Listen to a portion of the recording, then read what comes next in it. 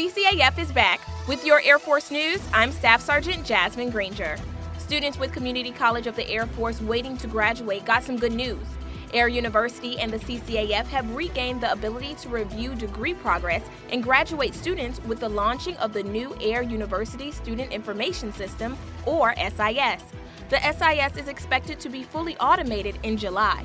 It improves operations and response times for graduating students and is expected to eliminate the backlog of student records and requests for documentation.